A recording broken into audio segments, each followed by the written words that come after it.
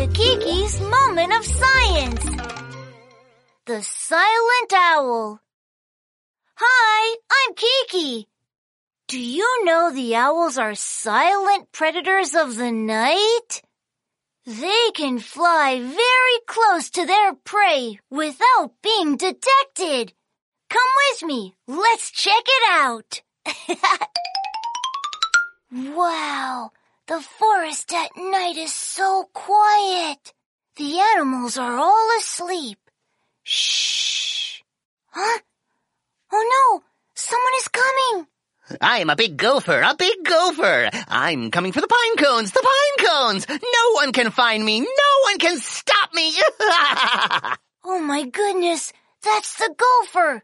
He is stealing the squirrel's food, the pine cones. Oh no, the gopher is putting all the pine cones in his bag. What? He is taking them all away. Oh, no, you can't. Huh? What?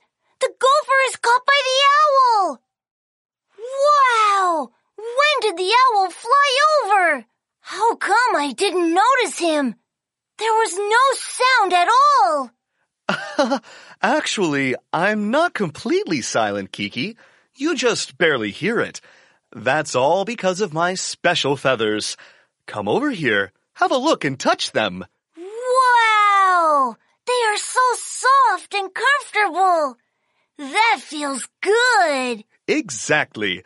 This is what makes me different from other birds. My feathers are so soft, thin, and small that they barely produce any sound when flying. In addition, our feathers are jagged in shape. That reduces the friction between the air and the wings. So when we fly, it is almost silent. Cool! That's really awesome! Of course. And, I forgot to tell you a secret. Look at my feathers. You see they are blue? At night, if you don't look carefully, you won't notice me at all. Kiki, I will go on working. See you next time. Goodbye. Huh? That's not right. The feathers of the owl are obviously not blue, but brown. How can that be? Let me ask him tomorrow.